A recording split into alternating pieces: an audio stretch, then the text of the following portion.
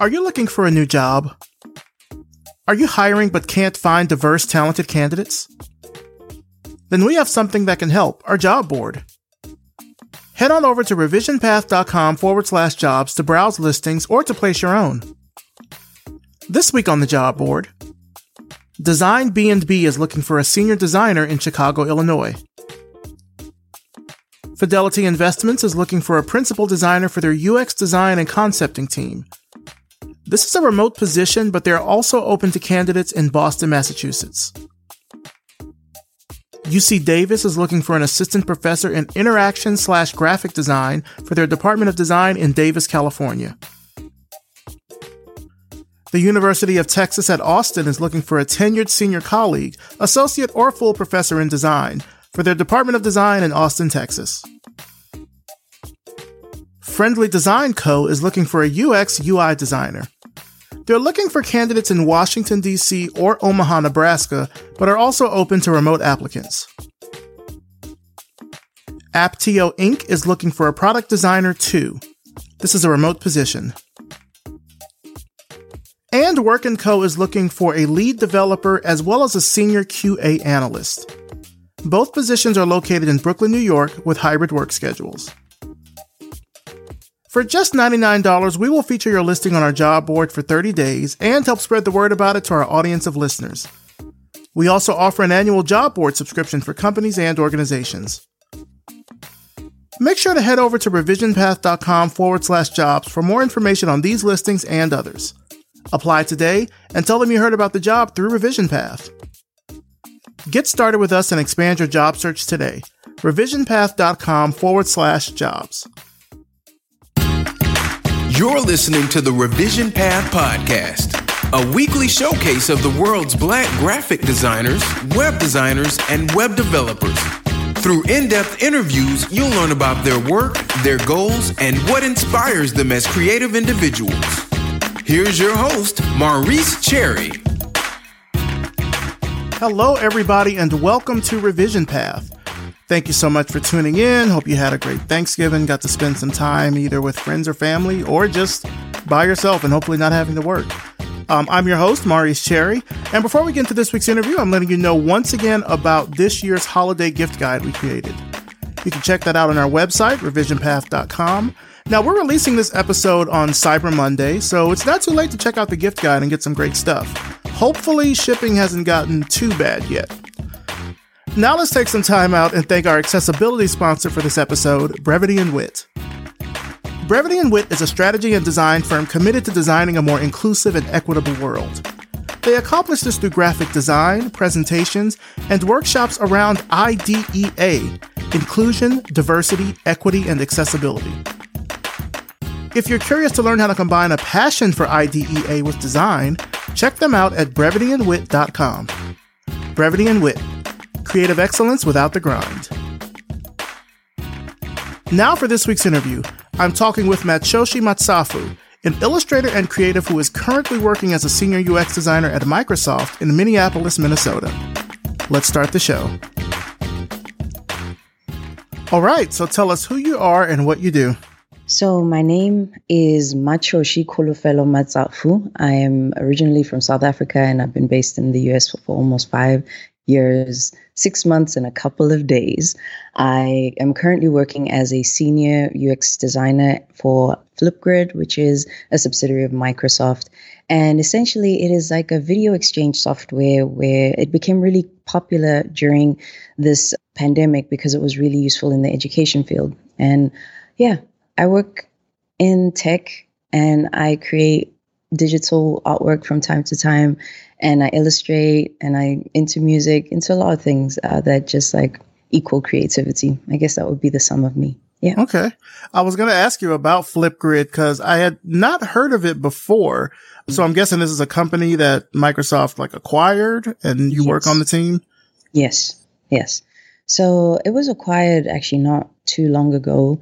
And essentially we make a really robust video editing camera and software that's available online, predominantly for students and educators now, but it's expanding. And what I love about it is that I get to work directly with real educators and we'll get into this a little bit later, but I spent some time doing ESL teaching myself. And there was always a need for tools to kind of help students that aren't necessarily comfortable speaking out loud in front of a classroom forever, or giving them prompts and creative ways to elicit a response. And this is one of the things that I get to build on a day-to-day. And that's what really is exciting.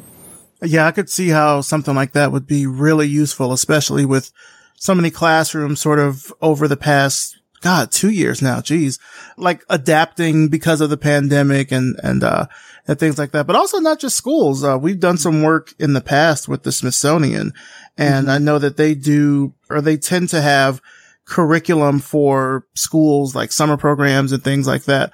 And I could see where they could even use something like that because, like, especially in terms of curriculum, a lot of schools will look to museums and such for, field trips and things like that. But when you can't travel to the museum for a field trip, then how are you supposed to get that same sort of, I guess, cultural exchange? So I could see how Flipgrid might be super useful for something like that.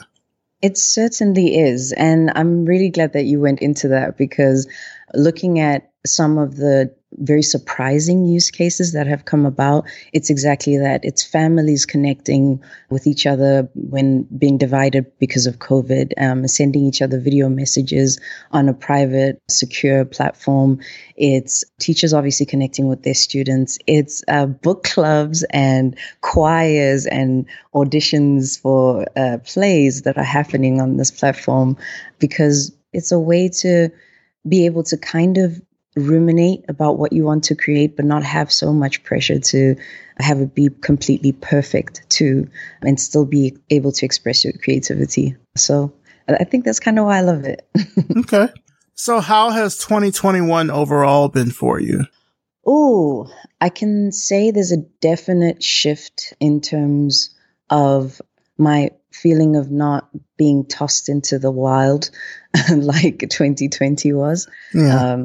I think the acclimation that has happened, whether it be from a mental health perspective or from an understanding how I work and what works and what doesn't, like a lot of people, the introspection helped a lot. And it has definitely been a year of revelation for me as to what's important, Yeah. How do I want to spend my time? What do I think is worthy of my attention? And what relationships do I need to foster? And how do I hold myself not so much accountable, but how do I grow in a non-pressurized and from a perspective of love standpoint?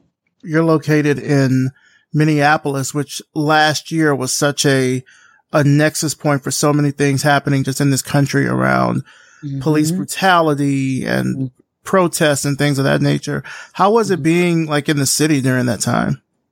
It was incredibly wild because a little bit of history. I grew up in the dredges, like the end or not quite end of apartheid in South Africa. And so when I saw the tanks patrolling the streets, it just drew me right back to memories of growing up in a policed state.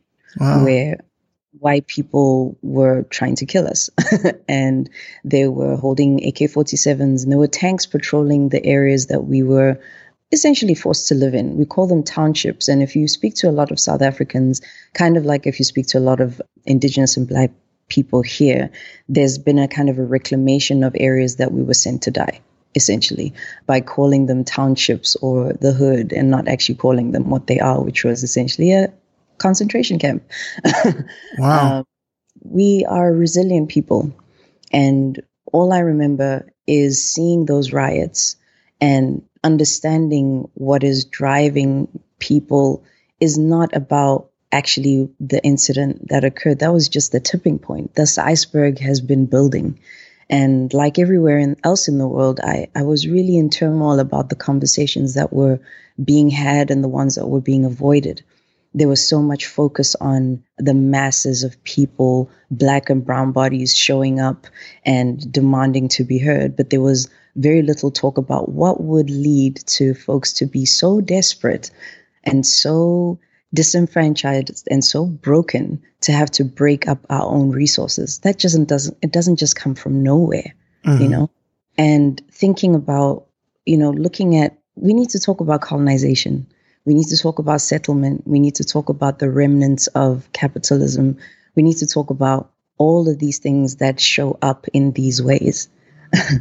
And it's incredible to me that a lot of those things were not being talked about. So it was hard for me because I had a little bit of PTSD, not a little, a lot. I was afraid to go outside some days because I couldn't reconcile seeing tanks and young kids, younger than me, in uniforms holding rifles, ready to do what? You know? Wow. I can only imagine how much of an eerie parallel that had to be to see that as an adult and then to remember how that was in a totally different country as a child. Like, oh my God. Right. The only thing that's different in the world is that some regions, things got given names. Ours was called apartheid. In Europe, they called it the Holocaust. Here, it's loosely called slavery. But the remnants of all of that are ever present. And that was the most sobering thought. But on the flip side of that, though, because I always try not to dwindle in the maelstrom, is that whenever there's destruction, creativity booms. And so walking through a ghost town where things are boarded up, but people have reclaimed those boards and created some of the most incredible public art that I've seen in all the places that I've lived. And that was a wild experience, you know, people expressing pain through art, like visceral, tangible arts. And the dichotomy of emotion that comes as you're walking through a street, knowing that at any point a crowd could come rushing through, breaking windows, but then immediately after, folks will be boarding up and painting. Those are such extremes. Yeah. Goodness. Geez, it almost feels weird to try to pivot back to talking about what you do for work after focusing on that. But I mean, I think what you bring up, and certainly from your unique vantage point of, you know, like you said, having lived through a very similar type of situation as a child, like one thing that really struck me during the pandemic last year was how many people I talked with, you know, for this show, and us, even in these conversations like you and I are having, trying to reconcile what it is to be Black and work during this sort of time and like have to compartmentalize the issues that are happening in our society and what's going on outside of our windows while also expecting to like show up to work and be productive and still, you know, hit your numbers or whatever you have to do for work. Like, oh goodness. Yeah. Wow. It was wild. And in as much as it feels like it was a total alien experience, I think every single person who was really in tune, it felt like you're having an out of body experience because you're looking at the world going up in turmoil, but at the same time, you're facing yourself, like truly having the time alone with yourself to really figure some things out. And one of those things is reclaiming your time, even from work, which I think I saw a lot of evidence of, you know, being Black and creatives really standing up for, you know what, you're not entitled to have 18 hours of my day. You're entitled to have this many hours of my day, and I'm entitled to have this many hours, and I'm going to pour love into myself, however that looks like. That was certainly something that came up a lot. And I was appreciative of seeing that too, because you just don't know how many of us are functioning on empty. We never take time off. We always have to work harder than everybody else. We have to explain things and be the cultural competency solution in most of our jobs, and having to do all of that labor without getting paid for it, even though most of us do have a so-called equity, diversity, and inclusion department in our workforces or workplaces. They don't infiltrate the everyday, the day-to-day when you get on a call immediately after the Floyd incident and somebody makes a joke about murder as a icebreaker. Yeah. Like how navigating those and having to like have that conversation with your manager and having to now teach all of these white people that that's not the right thing to do. Yeah. So I guess I'll try in some way to pivot this back to work, but not in a complete way. But What do you do to separate yourself from work when that sort of stuff happens? Well, Black Twitter has been very helpful.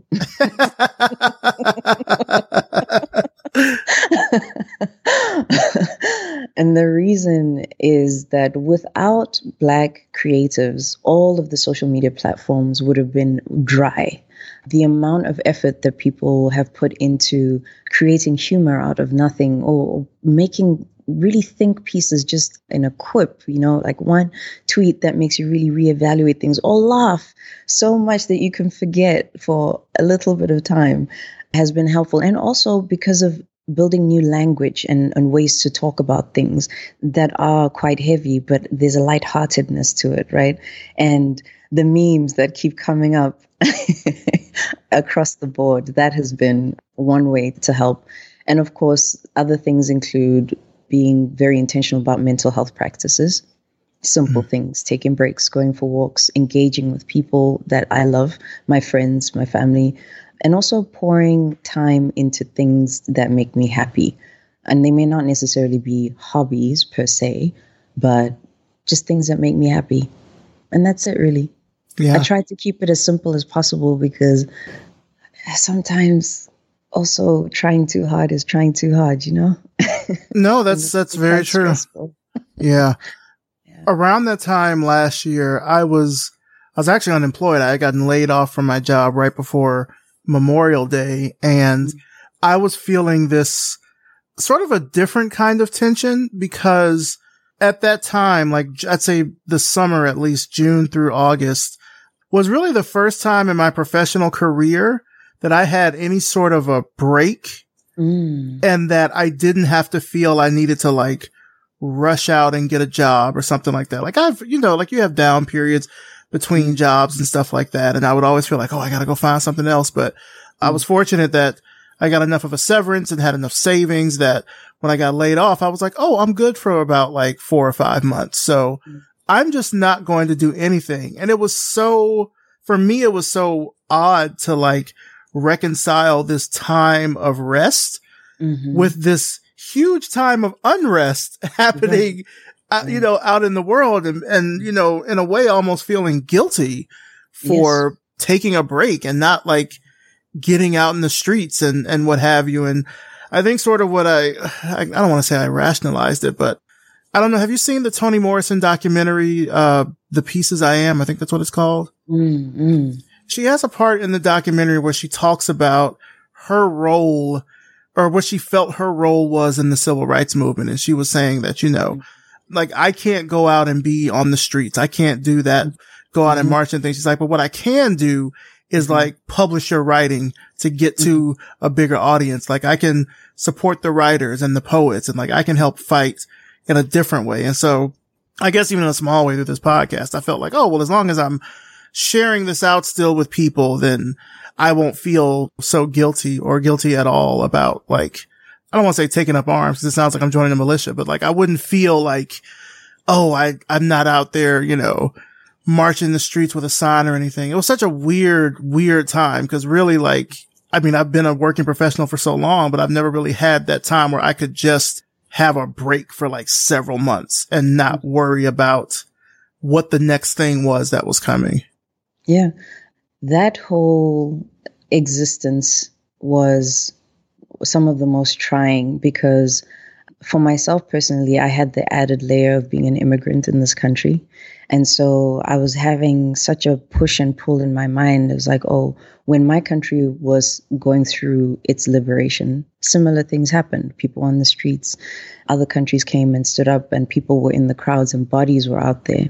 But what it means for a Black body to be out there is a whole different thing here.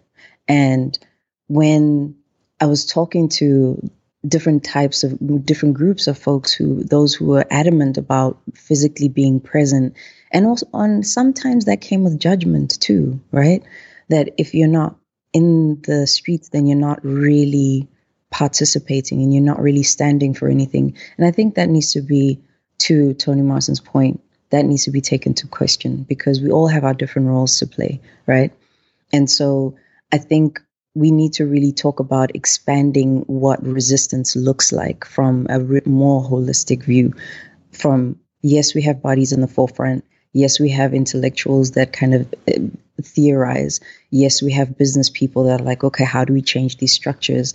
Yes, we have money people even like, okay, so capitalism is not working. How do we think about it different? How do we build an equitable society? Not just in the moment, but what happens after that. Yeah. And that's where I think design comes in. And that's why I'm excited to be a designer, because even in the smallest things that I'm building, those things play a part. Yeah, absolutely. I want to go more into your background. I know you mentioned earlier being from South Africa. Tell me about what it was like growing up there. I mean, you mentioned apartheid, but what do you really remember from your childhood aside from that? I mean, it's like it's a kind of a Willy Wonka experience, right? There's moments of extreme, like insurmountable joy and awe because of the creativity of Black people, music and art expressed. I think the first time I encountered design was in the township. Like most people grew up in what are called like shanty houses, which are made out of tin, aluminum kind of boards, or even asbestos at some point. And it's one room. There's no electricity, toilets outside, everything. But the creativity to make one room feel like a home, that is invention. And I remember there was a neighbor that I used to visit who took the covering of a can, just like a can of, there was a brand called Lucky Star, and it's sardines essentially, but the graphic art on the label was so striking because we were kind of in that era of just like poster designs, so like really bright colors and just beautiful typography. And they spent however long gathering those labels and made wallpaper out of them. And when you look at that, and I look at that, and I look at what is called so-called modern design, and I can see that could easily be in a pop-art museum, because that's the kind of art that it was. Or it could be likened to mid-century modern repetition wallpaper too. So I feel like design came through just because of necessity. Design is the answer to anguish and pain. Design and art and creativity is the answer. So it was everywhere. And I was lucky enough to notice. And now, being around it as much as you have, when did you sort of decide that this was what you wanted to study? Like, this is what you wanted to go to school for? I initially wanted to be a fine artist. And I remember in high school, one of my memories is my mom made the decision to send me to what we then called multiracial schools, which meant I was a handful of Black kids in a white school, which was interesting. But I really loved my high school because it was in the middle of a forest and I was in boarding school. And it was designed like a little European village, I suppose. And the classrooms had a lot of natural light, which is not common here. All of the classrooms look like prison industrial complexes. And one thing I remember is painting. I would paint for hours. I would be covered in paint from 7 a.m. in the morning until 6 p.m. when I had to go back to the hostel. And eventually, when I was head of hostel, I had the keys to the hostel. And because I don't know why, I was lucky enough to be in a really nurturing environment. And my teachers believed in me. And I would be painting well into the night. And they trusted me. And that's odd. That's like, it's unheard of. As a Black girl in a white school painting these massive 3x6 pieces and being free to do so. That's one of my best memories. And from then I thought, okay, I'm going to pursue a career in fine art. But reality hit when I left school and things were not good. And I got accepted into one of the best art institutions in South Africa, but I couldn't afford to go. So I found a design school down the road from me, and I literally took all of my paintings, my huge portfolio, in public transport and walked up a hill or two and arrived at the administrator's office with my ill-fitting clothes and a hat over my head and sweating and being like, I do art and I think I can do design too if you give me a chance. And now this school, that was Vega School, is that correct? Yes, yes. And I spoke directly to the head of department at the time. His name is Gordon Cook, and he's an eccentric white man, not typical, very much future thinking. And he saw me, I'm sure when he saw me, he was like, oh my goodness, what? What is this? And I was disheveled and I had this big portfolio case of art pieces. And he looked at my stuff and he was like, okay, we're going to give you an entrance exam. And I wrote the paper. And the last question I answered, and I thought, oh my gosh, they're never going to accept me. I don't know what I'm trying. And then they accepted me. And so I landed up doing design and multimedia at the time, which was the introduction to digital, which is interesting, like user interface design and also animation. And of course, communications and just graphic design. So that's how I started. And I haven't looked back since. Wow. Yeah. So once you graduated from there, like what was your early career like in Johannesburg? Did you feel like the school had really prepared you to go out there in the working world? In a sense, yes, because when I was working, there was definitely a push to have more Black creatives.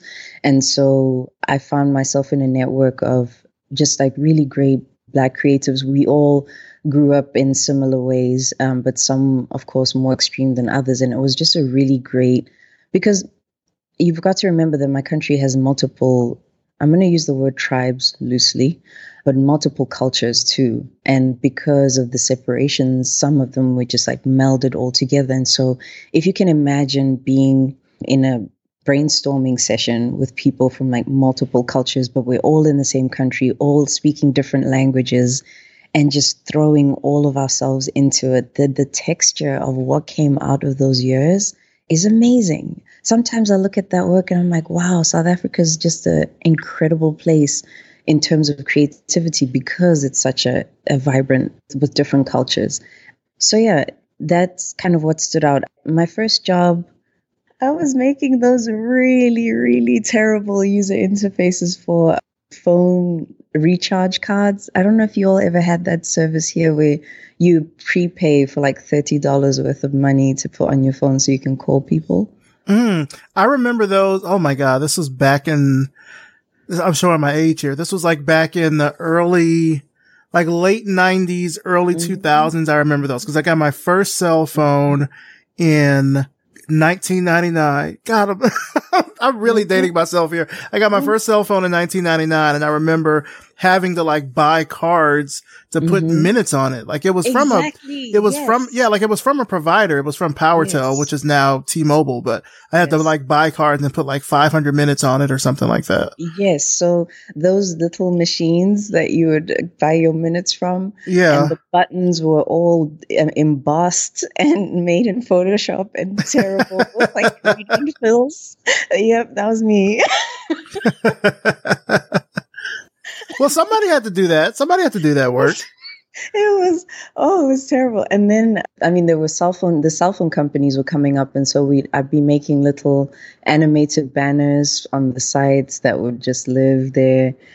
And then I worked for a production, like digital print production, which it wasn't creative work, but I think it just taught me the basics and how to work quickly, print stuff and B2B stuff. And then I worked in Network, BBDO, subsidiary of like the larger network agency, the global agency. And that was really, really fun. I was paired with a copywriter and we were one of the few fully Black creative teams, like all women creative teams. And we got to work on some really fun campaigns, local ones, but also some international brands. And yeah, and then I remember the turning point when I decided to leave advertising. I loved the advertising world. I'd learned a lot. I was in charge of people who had been in the industry for so many years. And I was like, I'm making ads and you're older than me, but you have to listen to what I have to say. Oh my God, this is so scary. And it was just so fun, very exhilarating. And then I decided to leave home because of a number of things, but also primarily because I felt like the advertising industry back home, whew, this is hard, was kind of masquerading as being for Black people, as in using Black imagery and our colloquialism, like our style, our dress, our lingo, our music, and selling us these things. But in real life, it wasn't really reflected for most people. Mm-hmm. And one of the so-called marketing research sessions we did was with a group of aunties. I would call them aunties, like they're, most of them single mothers and caring for multiple people in the household because, our culture is as such is that you're not an island. And so they'd be caring for multiple kids. And so why it disturbed me is that the company I was working for wanted us to encourage this demographic to use what would have been their 12th check in December, which they would usually use to stock up on supplies for the following year, because people aren't rich, Mm-hmm. You buy extra bags of flour and you send them out to the village or to the, neighboring family, you share. And that's the way we're all able to survive. And so we were trying to encourage these aunties to spend that money on a cell phone contract. Mm. And I was like, nah, I'm not doing this. I can't do this. I can't do this anymore. Yeah. It's interesting you mentioned that about advertising, like so I live in Atlanta, and the part of Atlanta I live in is, I want to say it's the Black part of town, but like most of Atlanta is the Black part of town. But the neighborhood that I'm in, the West End, is kind of one of the more, I'll say one of the lower income areas of the city. It's a historic neighborhood, like Morehouse College is here, Spelman College, like it's well known in terms of just like Black history and whatnot. But I do see a lot of the advertising that's done around here, and it's always for like prepaid cell phones and things of that nature. Like for things that don't really better the community in any sort of way. It's just like, hey, you just got paid. Give us your money, and not even for like well-meaning holistic things. It's like, give us your money so you can buy some shoes. Give us some money so you can buy a combo meal or something like that. Exactly. Mm-hmm. Yeah. Mm-hmm.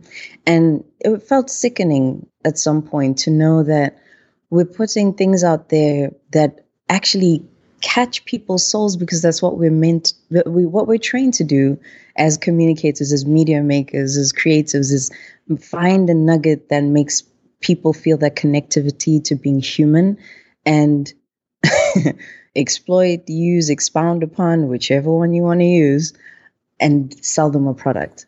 Yeah. And that felt really disgusting to me. So I left, and I also just kind of wanted to experience life. I originally wanted to go to Korea to go originally wanted to go to Japan to apprentice with a calligraphy master and eventually become the second Black samurai. That's what I wanted to do. Okay. Because Yasuke is one of my heroes. And I was like, okay, well, I'm 24. I don't really have any reason to just stay in one place. I really love Japan and Japanese culture. I consume manga and manhwa and everything. So I wanted to go there, but I applied in Korea as well, and Korea got back quicker. And I knew that I didn't have the resources to just travel. I knew that I'd have to work, and teaching English felt like an easy way because I'm really good with languages too.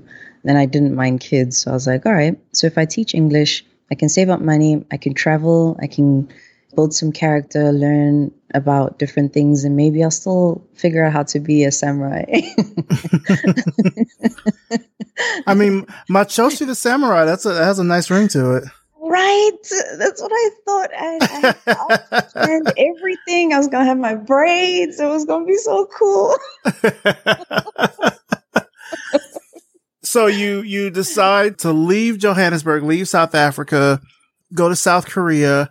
Like, I'm sure it was a big culture shock, but like, what ways did so many questions. One, how was it a culture shock for you? And two, like when you think back to that time, what really sticks out to you the most? The funny thing is that I think moving here was more of a culture shock for me than moving to Korea. Okay. Yes.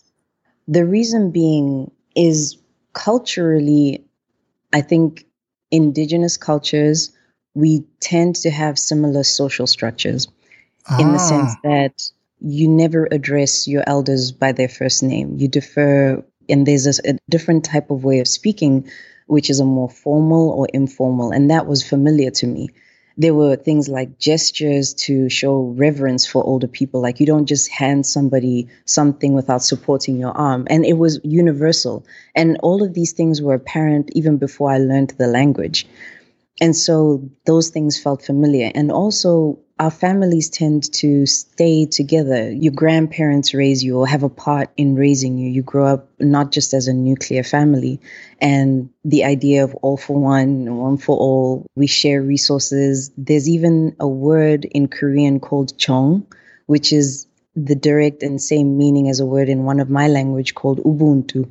And Ubuntu and chong, loosely translated, mean the spirit of humanity that we are beholden to as humans and should respect and impart upon each other.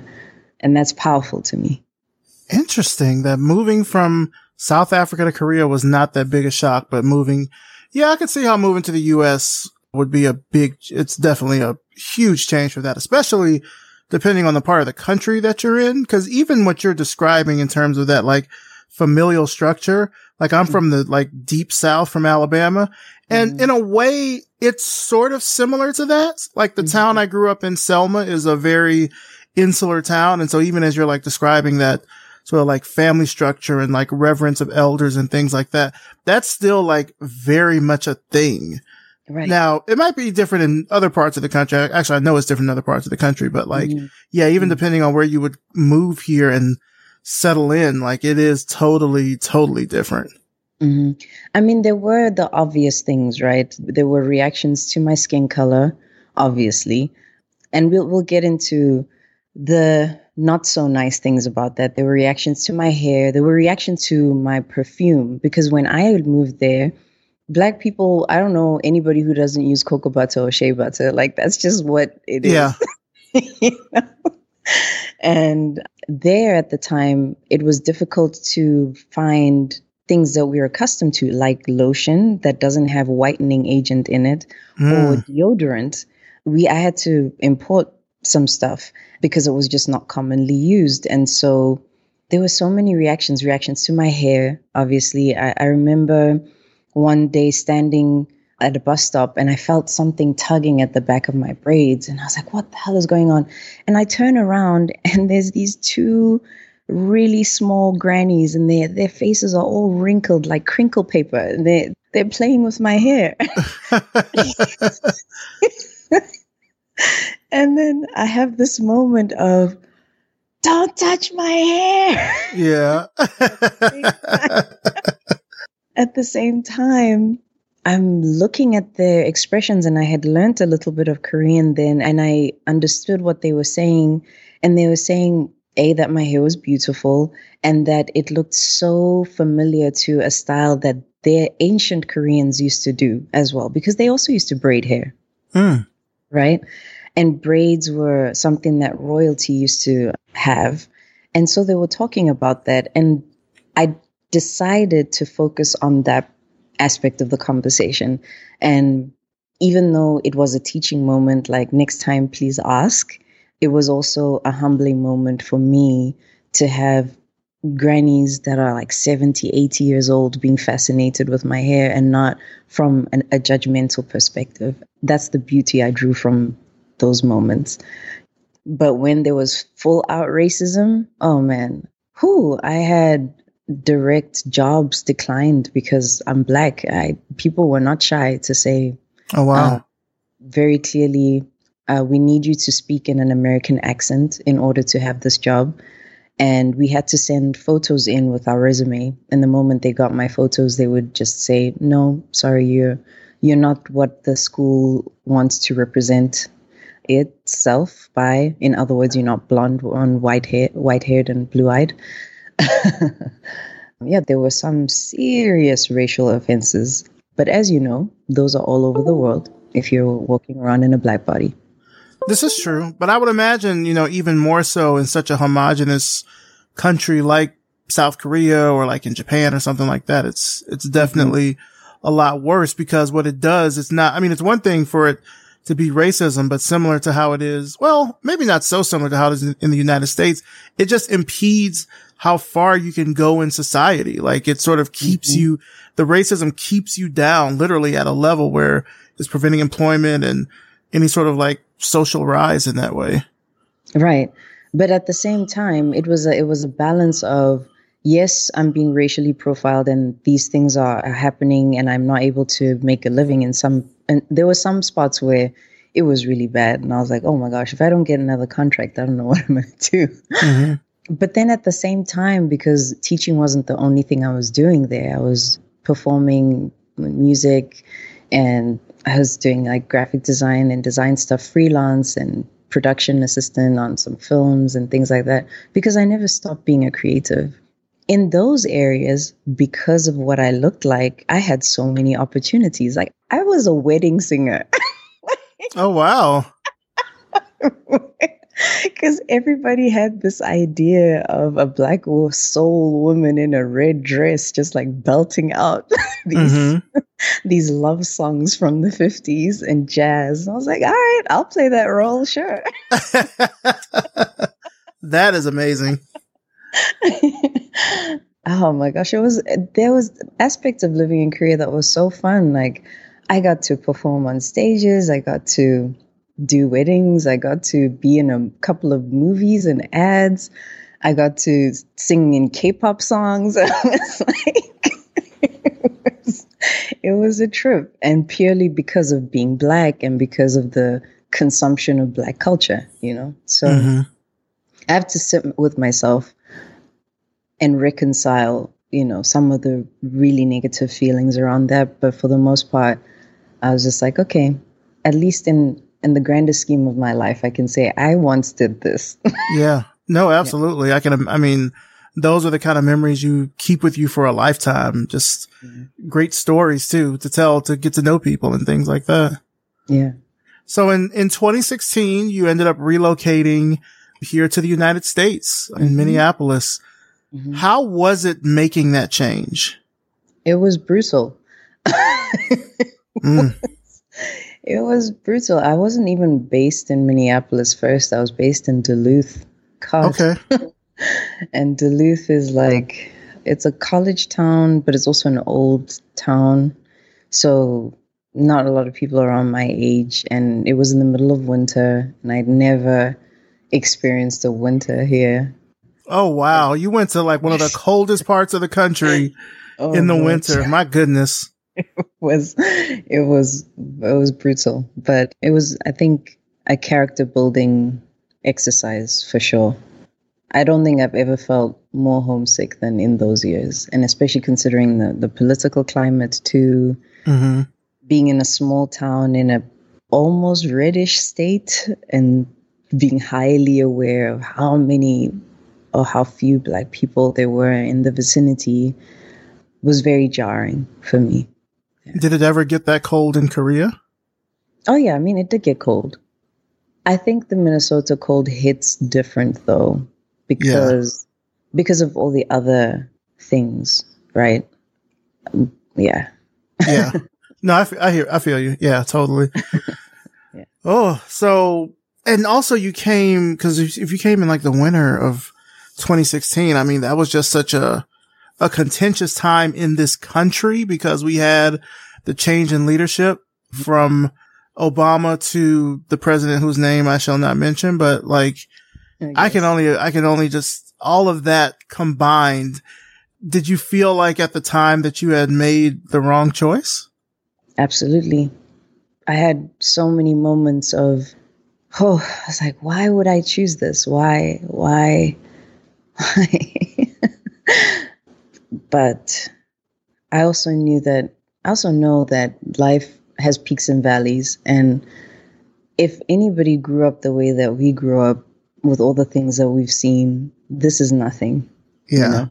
In the grander scheme of things, there's growth to be had here. And that's why I think I'm still in the city, is that I feel like the city is a place for treading water and refining.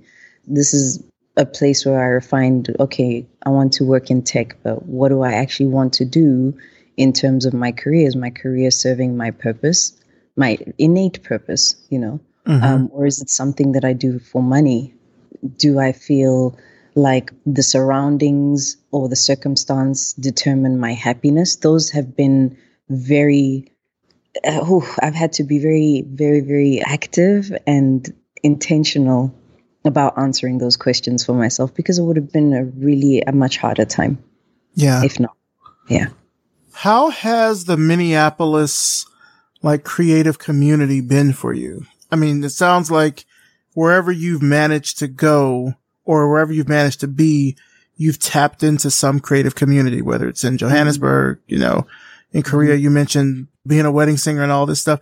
Have you found similar creative opportunities or communities like that in Minneapolis? When I'm being intentional about it, yes. And this is, except for the past 2 years. Right. Because of the pandemic. Yeah. Right. The thing that I appreciate about here is that even though it was very difficult to find Black, brown communities, there are things that show up like events. And if you're active, you can figure it out. I mean, I had at some point been planning my month's activities in advance to go to book launches or independent films or a live sketch, anything that would put me in proximity to creativity and art, like visiting galleries or talks or going to a photographer's, exhibition, something, anything. And when you do that, then it is very possible to find a bunch of creative people. Right now, I mean, attending a lot of virtual things and slowly getting into communities. There's pockets of really interesting things that are happening in the city because, oddly enough, there's tons of funding for the arts, like tons of funding for the arts. And so when you really go out there, you realize that it may not necessarily be completely futurist yet, but there's an underbelly of building here that's really exciting. Black people owning co-ops, Black people owning artist collectives and exhibition spaces, Black people putting on shows and music and theater and everything. And you're just like, wow, this is actually really great. I never expected it here. I would always be going to Chicago and New York, around LA to find those. But more and more, I think people are actually staying in Minneapolis and deciding to build it here rather than seek it elsewhere. We just had on the show a few weeks back someone that's in Minnesota, Teresa Moses. She's an educator at the University of Minnesota. She also has a design studio called Blackbird Revolt. And I've had other folks on the show, I think, in the past that have been in and around Minnesota. And of course, as I mentioned to you, I know some people there just personally. So I've always heard great things about the community there. And I'm glad you were able to really sort of tap into that to hopefully make it feel, I don't want to say like home, but at least feel like it's a place where you can be. Yeah, absolutely. I actually know Teresa. Oh, really? Okay. All right. Nice. Tell her I said hello. Oh, yeah, well, definitely. You mentioned to me that you wanted to talk about how to embrace being a Black creative in flux. And I'm sure that a lot of folks in our audience want to know how to embrace that, especially during the midst of this very uncertain, weird time that we've been now in for about 2 years. Can you expand on that? So when I think about that, it's essentially how in this time of what it means to be a Black body working in corporate world, especially in a creative profession, our creativity is very closely linked to our identity. And now you're working with your identity and your identity is now your work. And so you have to really think about how do I separate, how do I accept that my emotions, my state of being, my home life, all of these things, the fact that I'm in a Black body is going to influence my work, whether I like it or not, and the expectations that are put on us to be at the forefront of creating new isms and memes and things and media can, I think, lead to a little bit of an identity crisis. And I'm saying this out loud because I've certainly felt that way sometimes, and embracing the fact that you don't have to be one thing.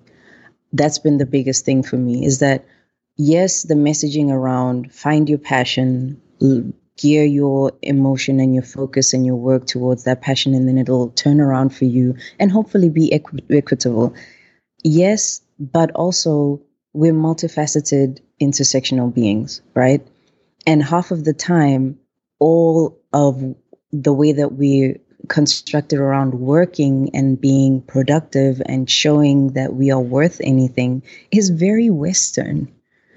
Being in one lane is a very, very just like constrictive way of being. Mm-hmm. And part of me kind of realigning myself with my cultural learnings and what feels true to myself has been this having grace for myself to say, okay, so I'm an illustrator, but I'm also a singer, but I'm also a writer, but I'm also a great orator, and I'm also a really great technologist, and I am also a great philosopher. Like, these are all the things that I am and more, and I can be good at all of them.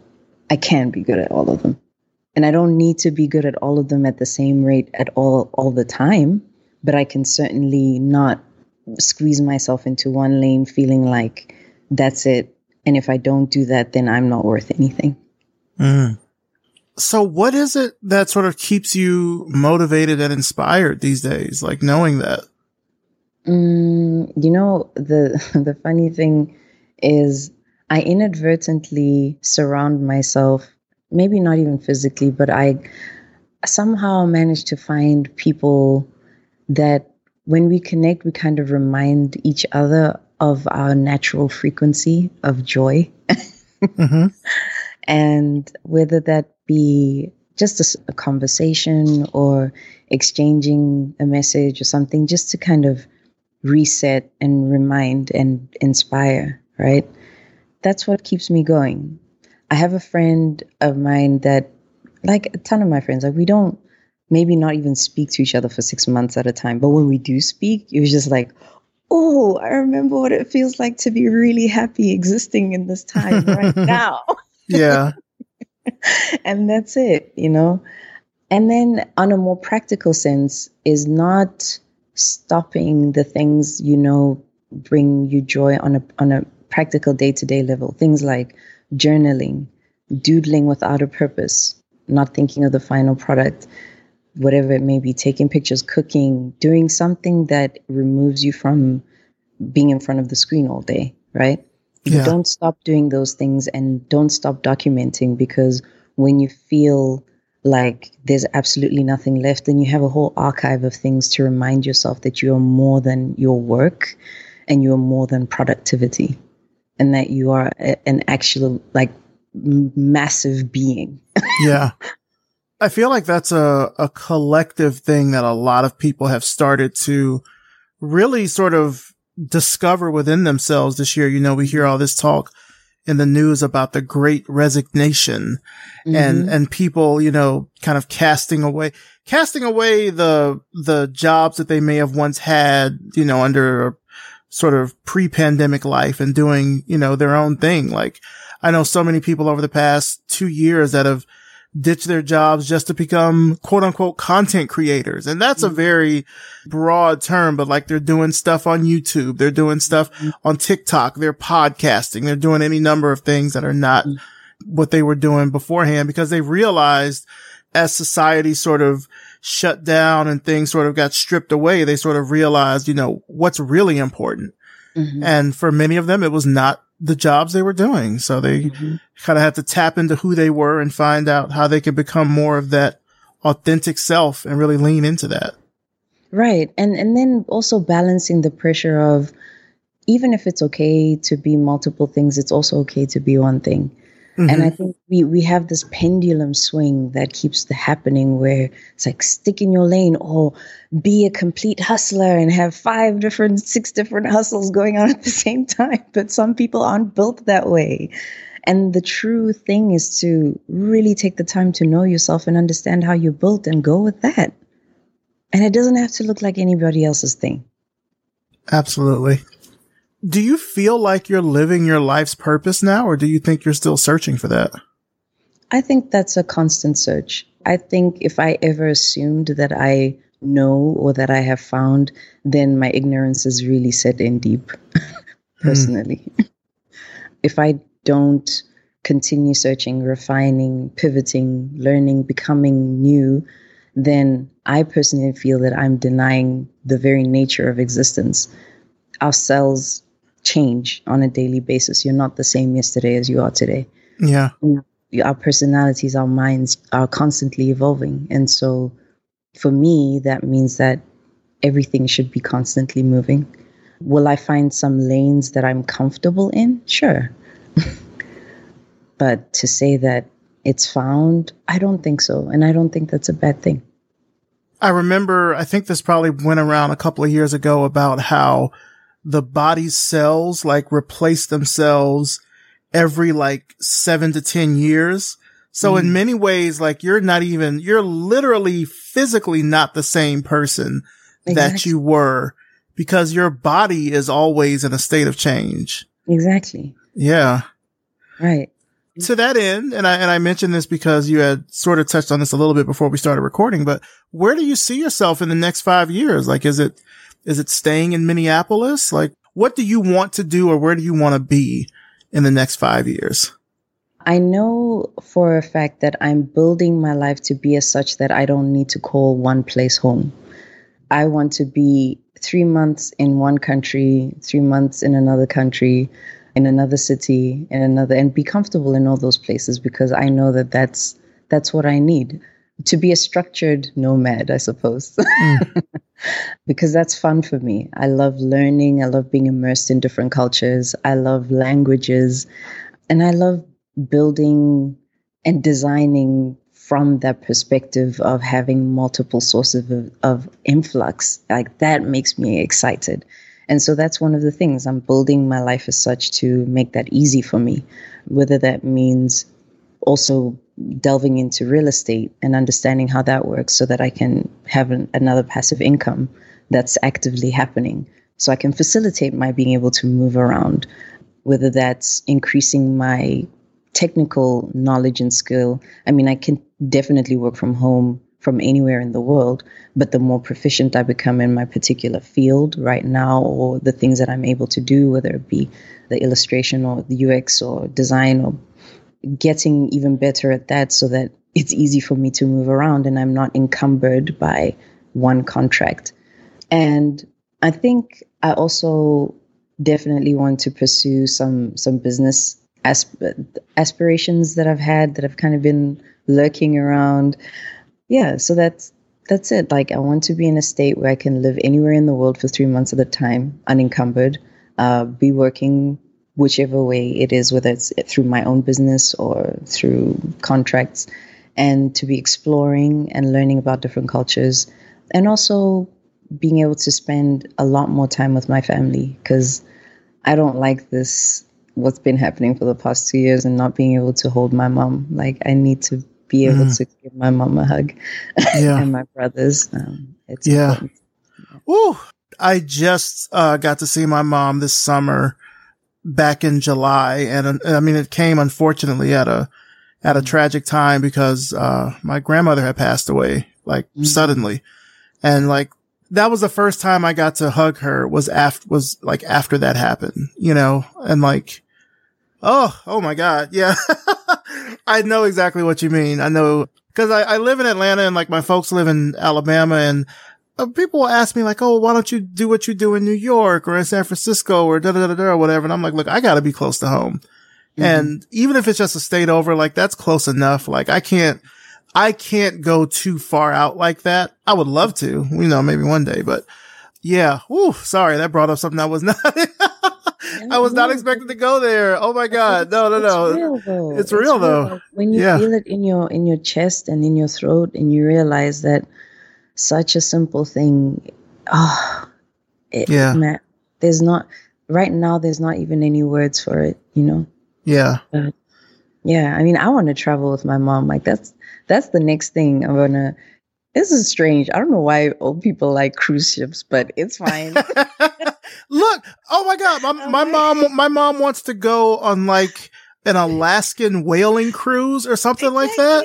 Oh my goodness! I was like, you'll be by yourself, lady. I'm not doing that, but. I'm so shook. I'm like, what? Okay, that's what we're gonna do. So, I want to build a life where I can fully take care of myself and my mom, my family, and just be like, all right, we're gonna be on a cruise ship for the next couple of months. Yeah, and because that's what you want to do, let's do it. Yeah. Well, just to wrap things up here, where can our audience find out more about you and about your work and everything online? So everything is under my first name, Matshoshi, on the Grams and Twitter, and that's MATSHOSHI. And also my website is matshoshi.com, and you can see all of my design work and my forays into like creative experiments there. So yeah, that's where I am. Sometimes I'm vocal online, but most times I'm not because I live in the moment and that's just the way I function. Yeah. So if you catch an illustration or a thought here and there, cool. But I mean, I'm there.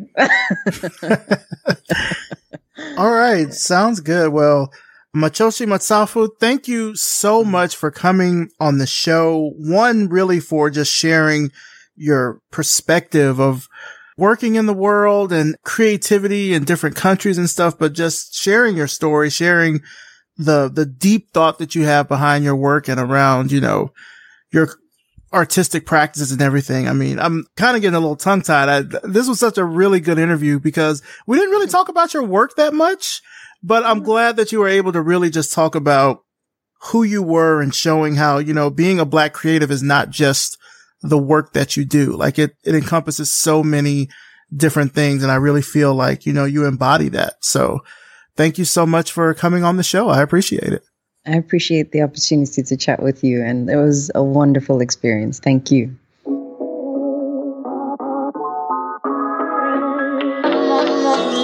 Big thanks to Matshoshi Matsafu. And of course, thanks to you for listening. You can find out more about Matshoshi and her work through the links in the show notes at revisionpath.com. And of course, thanks to our wonderful sponsor, Brevity and Wit. Brevity and Wit is a strategy and design firm committed to designing a more inclusive and equitable world. They accomplish this through graphic design, presentations, and workshops around IDEA, inclusion, diversity, equity, and accessibility. If you're curious to learn how to combine a passion for IDEA with design, check them out at brevityandwit.com. Brevity and Wit. Creative excellence without the grind. Revision Path is brought to you by Lunch, a multidisciplinary creative studio in Atlanta, Georgia. This podcast is created, hosted, and produced by me, Maurice Cherry, with engineering and editing by RJ Basilio. Our intro voiceover is by Music Man Dre, with intro and outro music by Yellow Speaker. What did you think of the interview? Better yet, what do you think about the podcast overall? Please don't be a stranger. We'd love to hear from you. So hit us up on social media. We're on Twitter. We're on Instagram. Just search for Revision Path, all one word. Or you can leave us a rating and a review on Apple Podcasts. Let everyone know about the show because it really helps us grow and reach more people all around the world. As always, thank you so much for listening, and we'll see you next time.